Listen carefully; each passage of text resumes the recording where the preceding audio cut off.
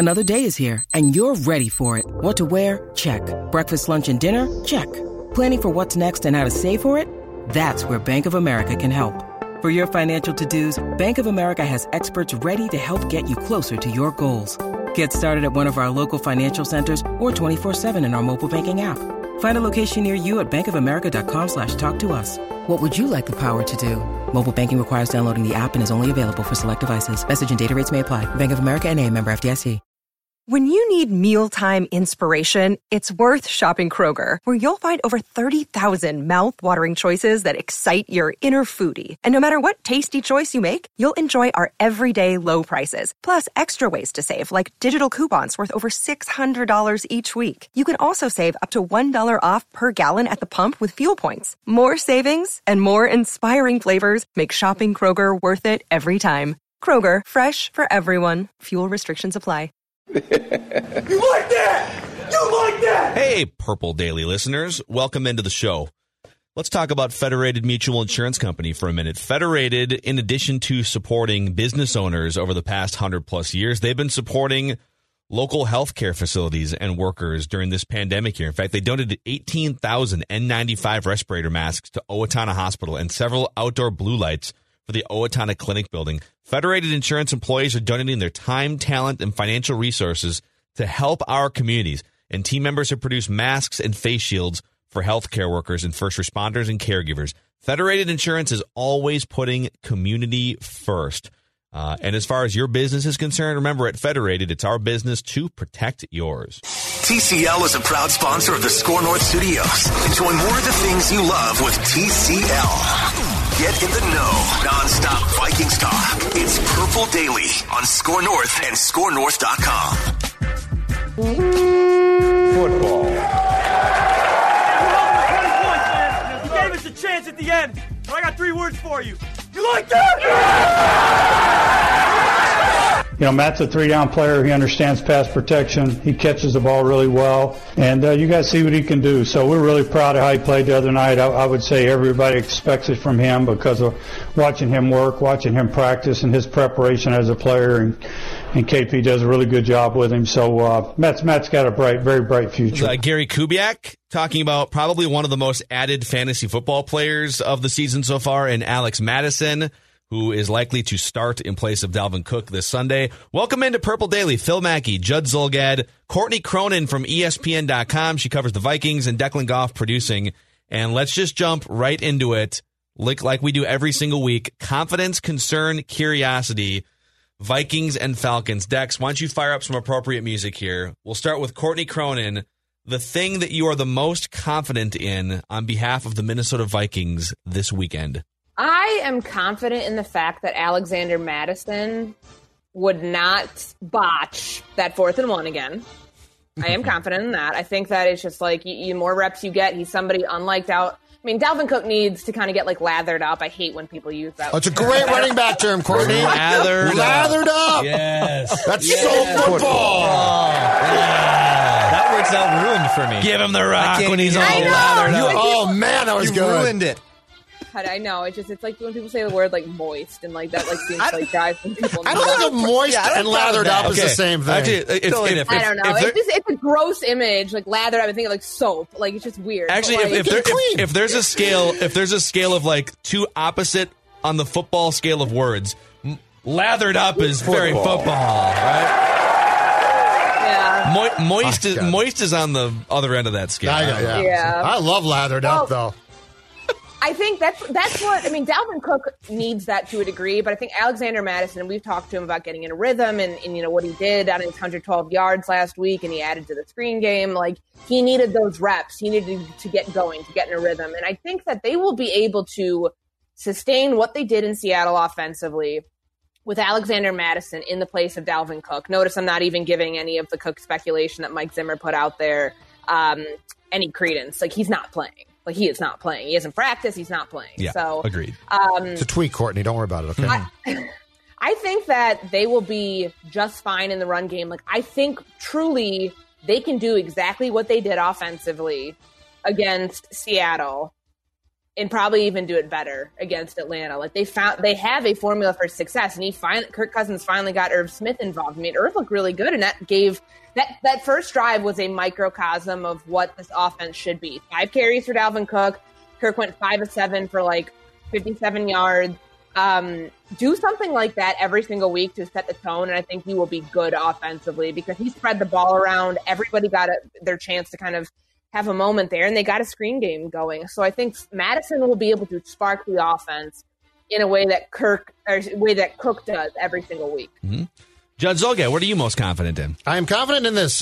The Falcons are second to last in the entire NFL in passing yards against. Mm-hmm. I am confident that Justin Jefferson's going to get the ball thrown his way more than 5 times. Kiss of death again here. No, that's got to happen. Gary, Mike, are you listening? Kirk, come on. 5 times, 5 targets for a guy who's a dynamic player who can go get the ball. I mean, I understand that there are going to be game plans that go sideways sometimes and things but 5 times, Justin Jefferson in the previous 2 games before Seattle established himself as an unbelievably dynamic player who can get huge chunks of yards.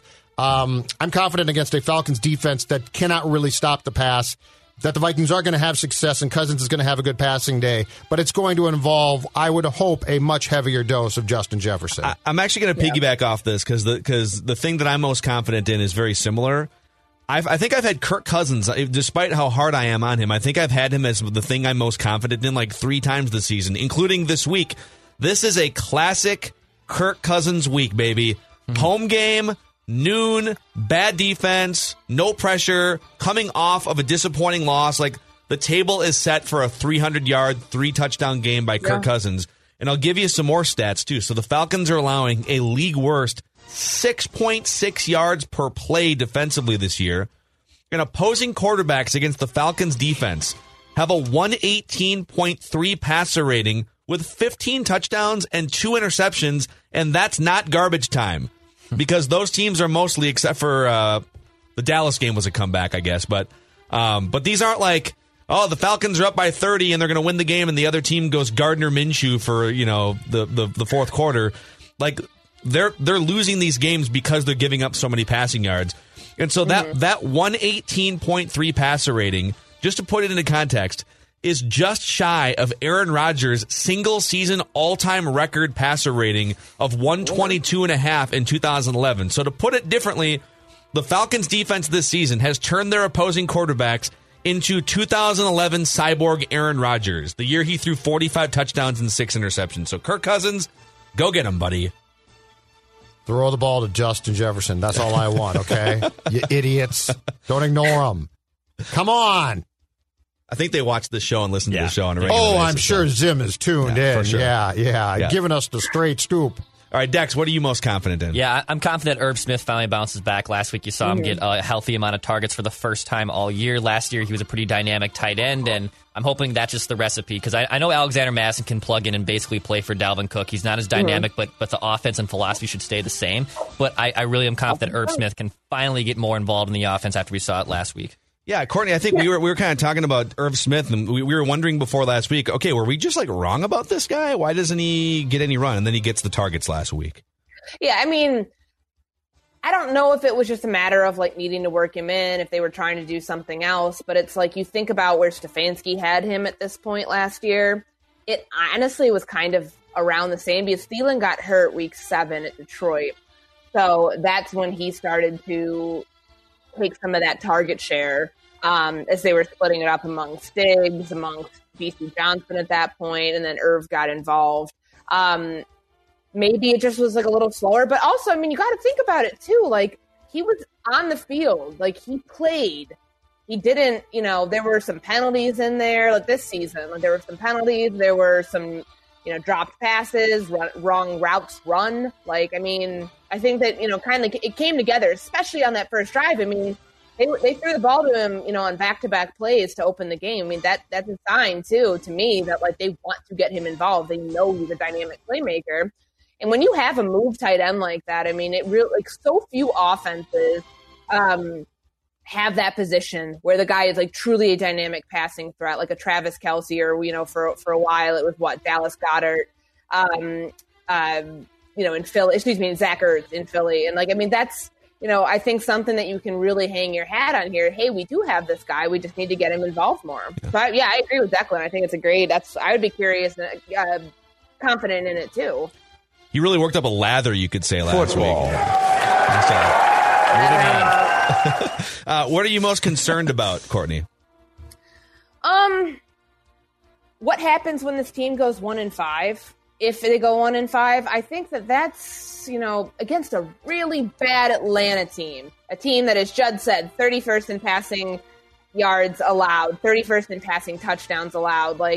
They're +1 in turnover differential, yet they look awful. They're just, you can't really figure out what's wrong with this team, but obviously, special teams, defense, they're not very good there. They just fired everybody. So if the Vikings lose to this team, which I'm not saying that Atlanta's going to come here and just lay down and die. You saw what happened with the Texans and the Jaguars last week. Sometimes when a coach is fired, there's this extra fire underneath these guys to go win it for the next guy.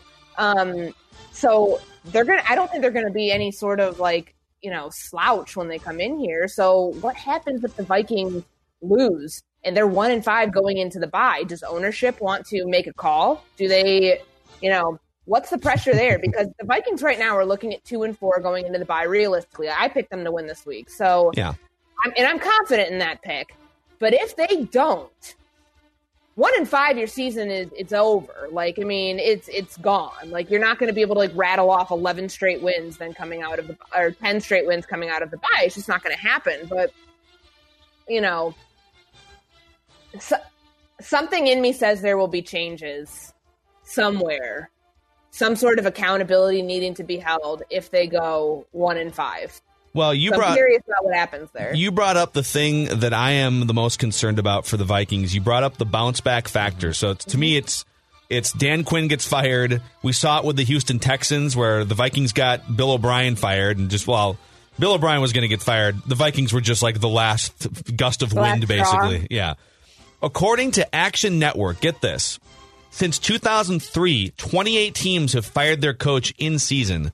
Those teams have gone 12-16 straight up and 14-14 against the spread. So a 43% straight up win rate, which might not look great, but those teams had a 27% win rate going into those firings. But here's the most recent number. Excuse me. Since 2010, coaches fired midseason. The team's performance the week after is 12-8. So the last 10 years, and that starts with Brad Childress getting fired and the Vikings winning their first game under Leslie Frazier 10 years ago. Terrible win, another terrible win. So the last 20 times the NFL has seen coaches fired midseason, the next week's record is 12-8. So they're and that, by the way, is that's basically Bill Belichick's career winning percentage extrapolated. So smaller sample size, but teams do have that initial all right, we got to at least show some effort and some pride here, and that's probably what happens with the Falcons to some extent this weekend. And it's just with the Vikings, there's a big difference, like I said, between 2-4 and 1-5. If this team really is better than their record indicates, which is what they want you to believe, hey, what's the one thing they're hanging their hat on right now? 2 of our losses were to teams that are 4-0 right now. Yeah. 2 of our losses were by 1 point. We're almost there. But if you lose to the Falcons, the concern there now is, okay, what direction are you actually going in, and do changes need to be made? Interesting. My concern is this. So the Vikings right now going into this game are 28th in the National Football League in turnover differential at a -5, which is absolutely awful. Kirk Cousins has thrown 7 picks in 2020. He threw 6 picks in all of 2019.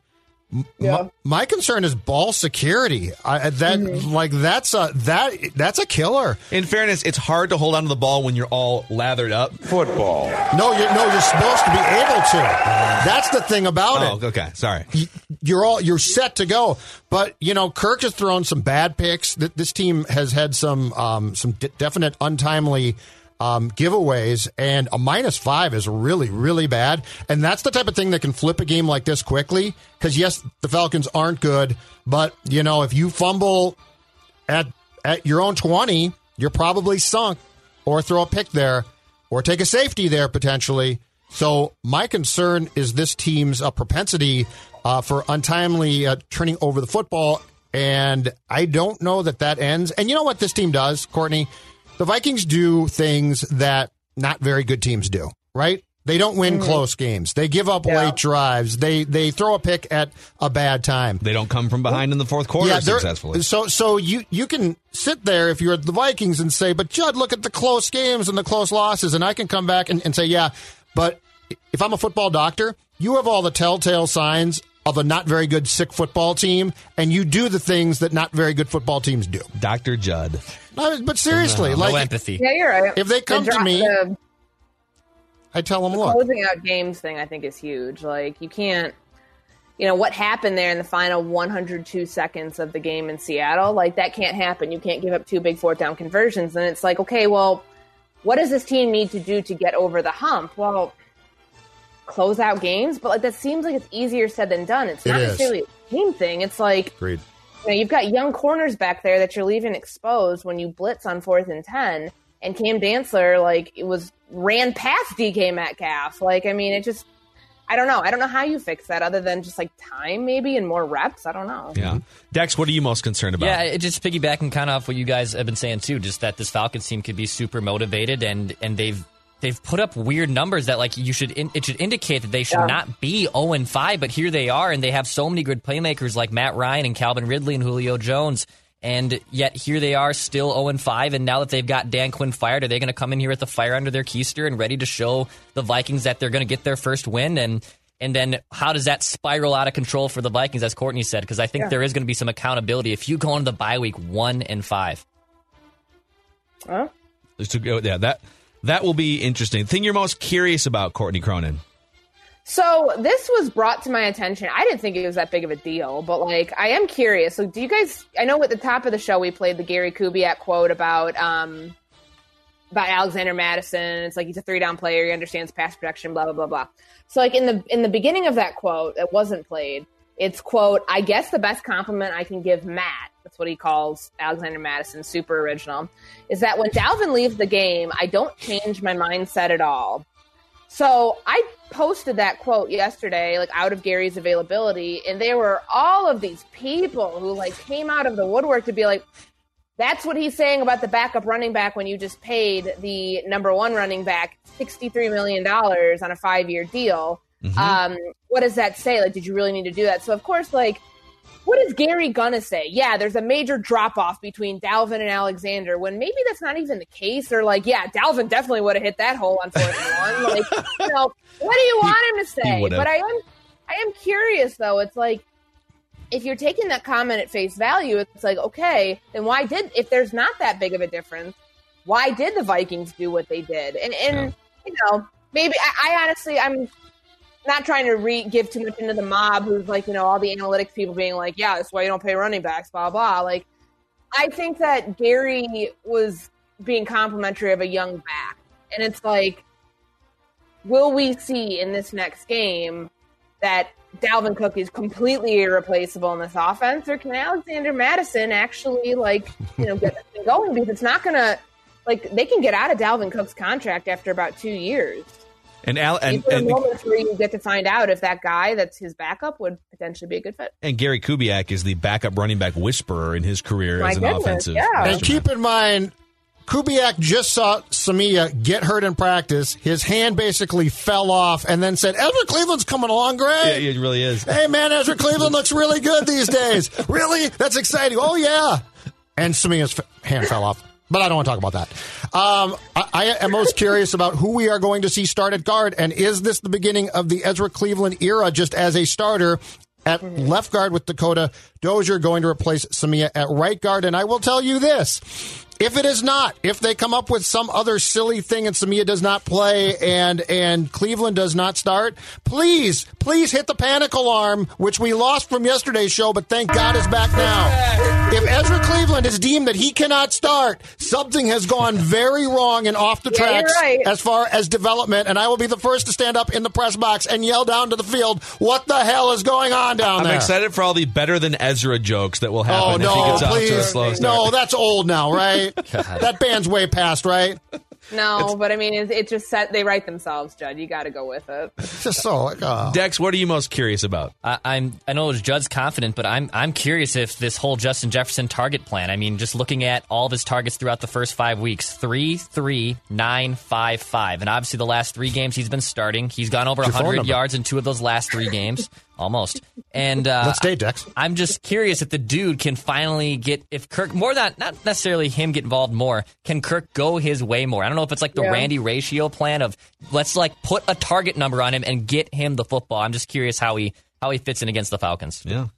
And then I'll wrap this round of confidence, curiosities, concerns. The thing I'm most curious about is if the Vikings are trailing in the fourth quarter.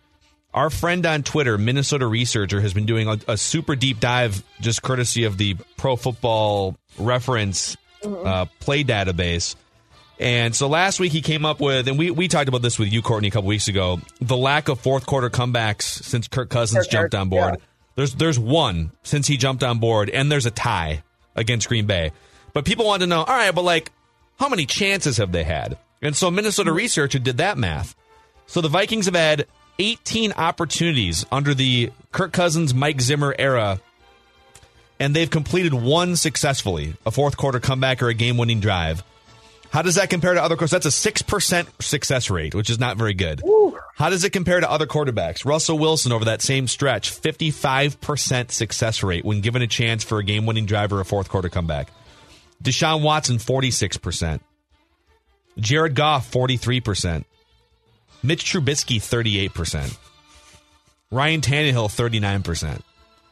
Kirk Cousins, again, 6%. So this is a great team. This team loves to blow leads. This team loves to allow quarterbacks to hit the gas pedal in the fourth quarter. And so if the Vikings are trailing, this is your chance, Kirk Cousins, to get another one on the board. Fourth quarter comeback. All right. So that's what I'm most curious about. Don't be trailing to the Falcons, okay? I mean, yeah, that's the thing. Just make this easy. Are you really going to be, I mean, that's kind of the year that we're in, though, with this team, because the defense, I mean, Matt Ryan's still a very good quarterback, and Todd Gurley is the best part of that team.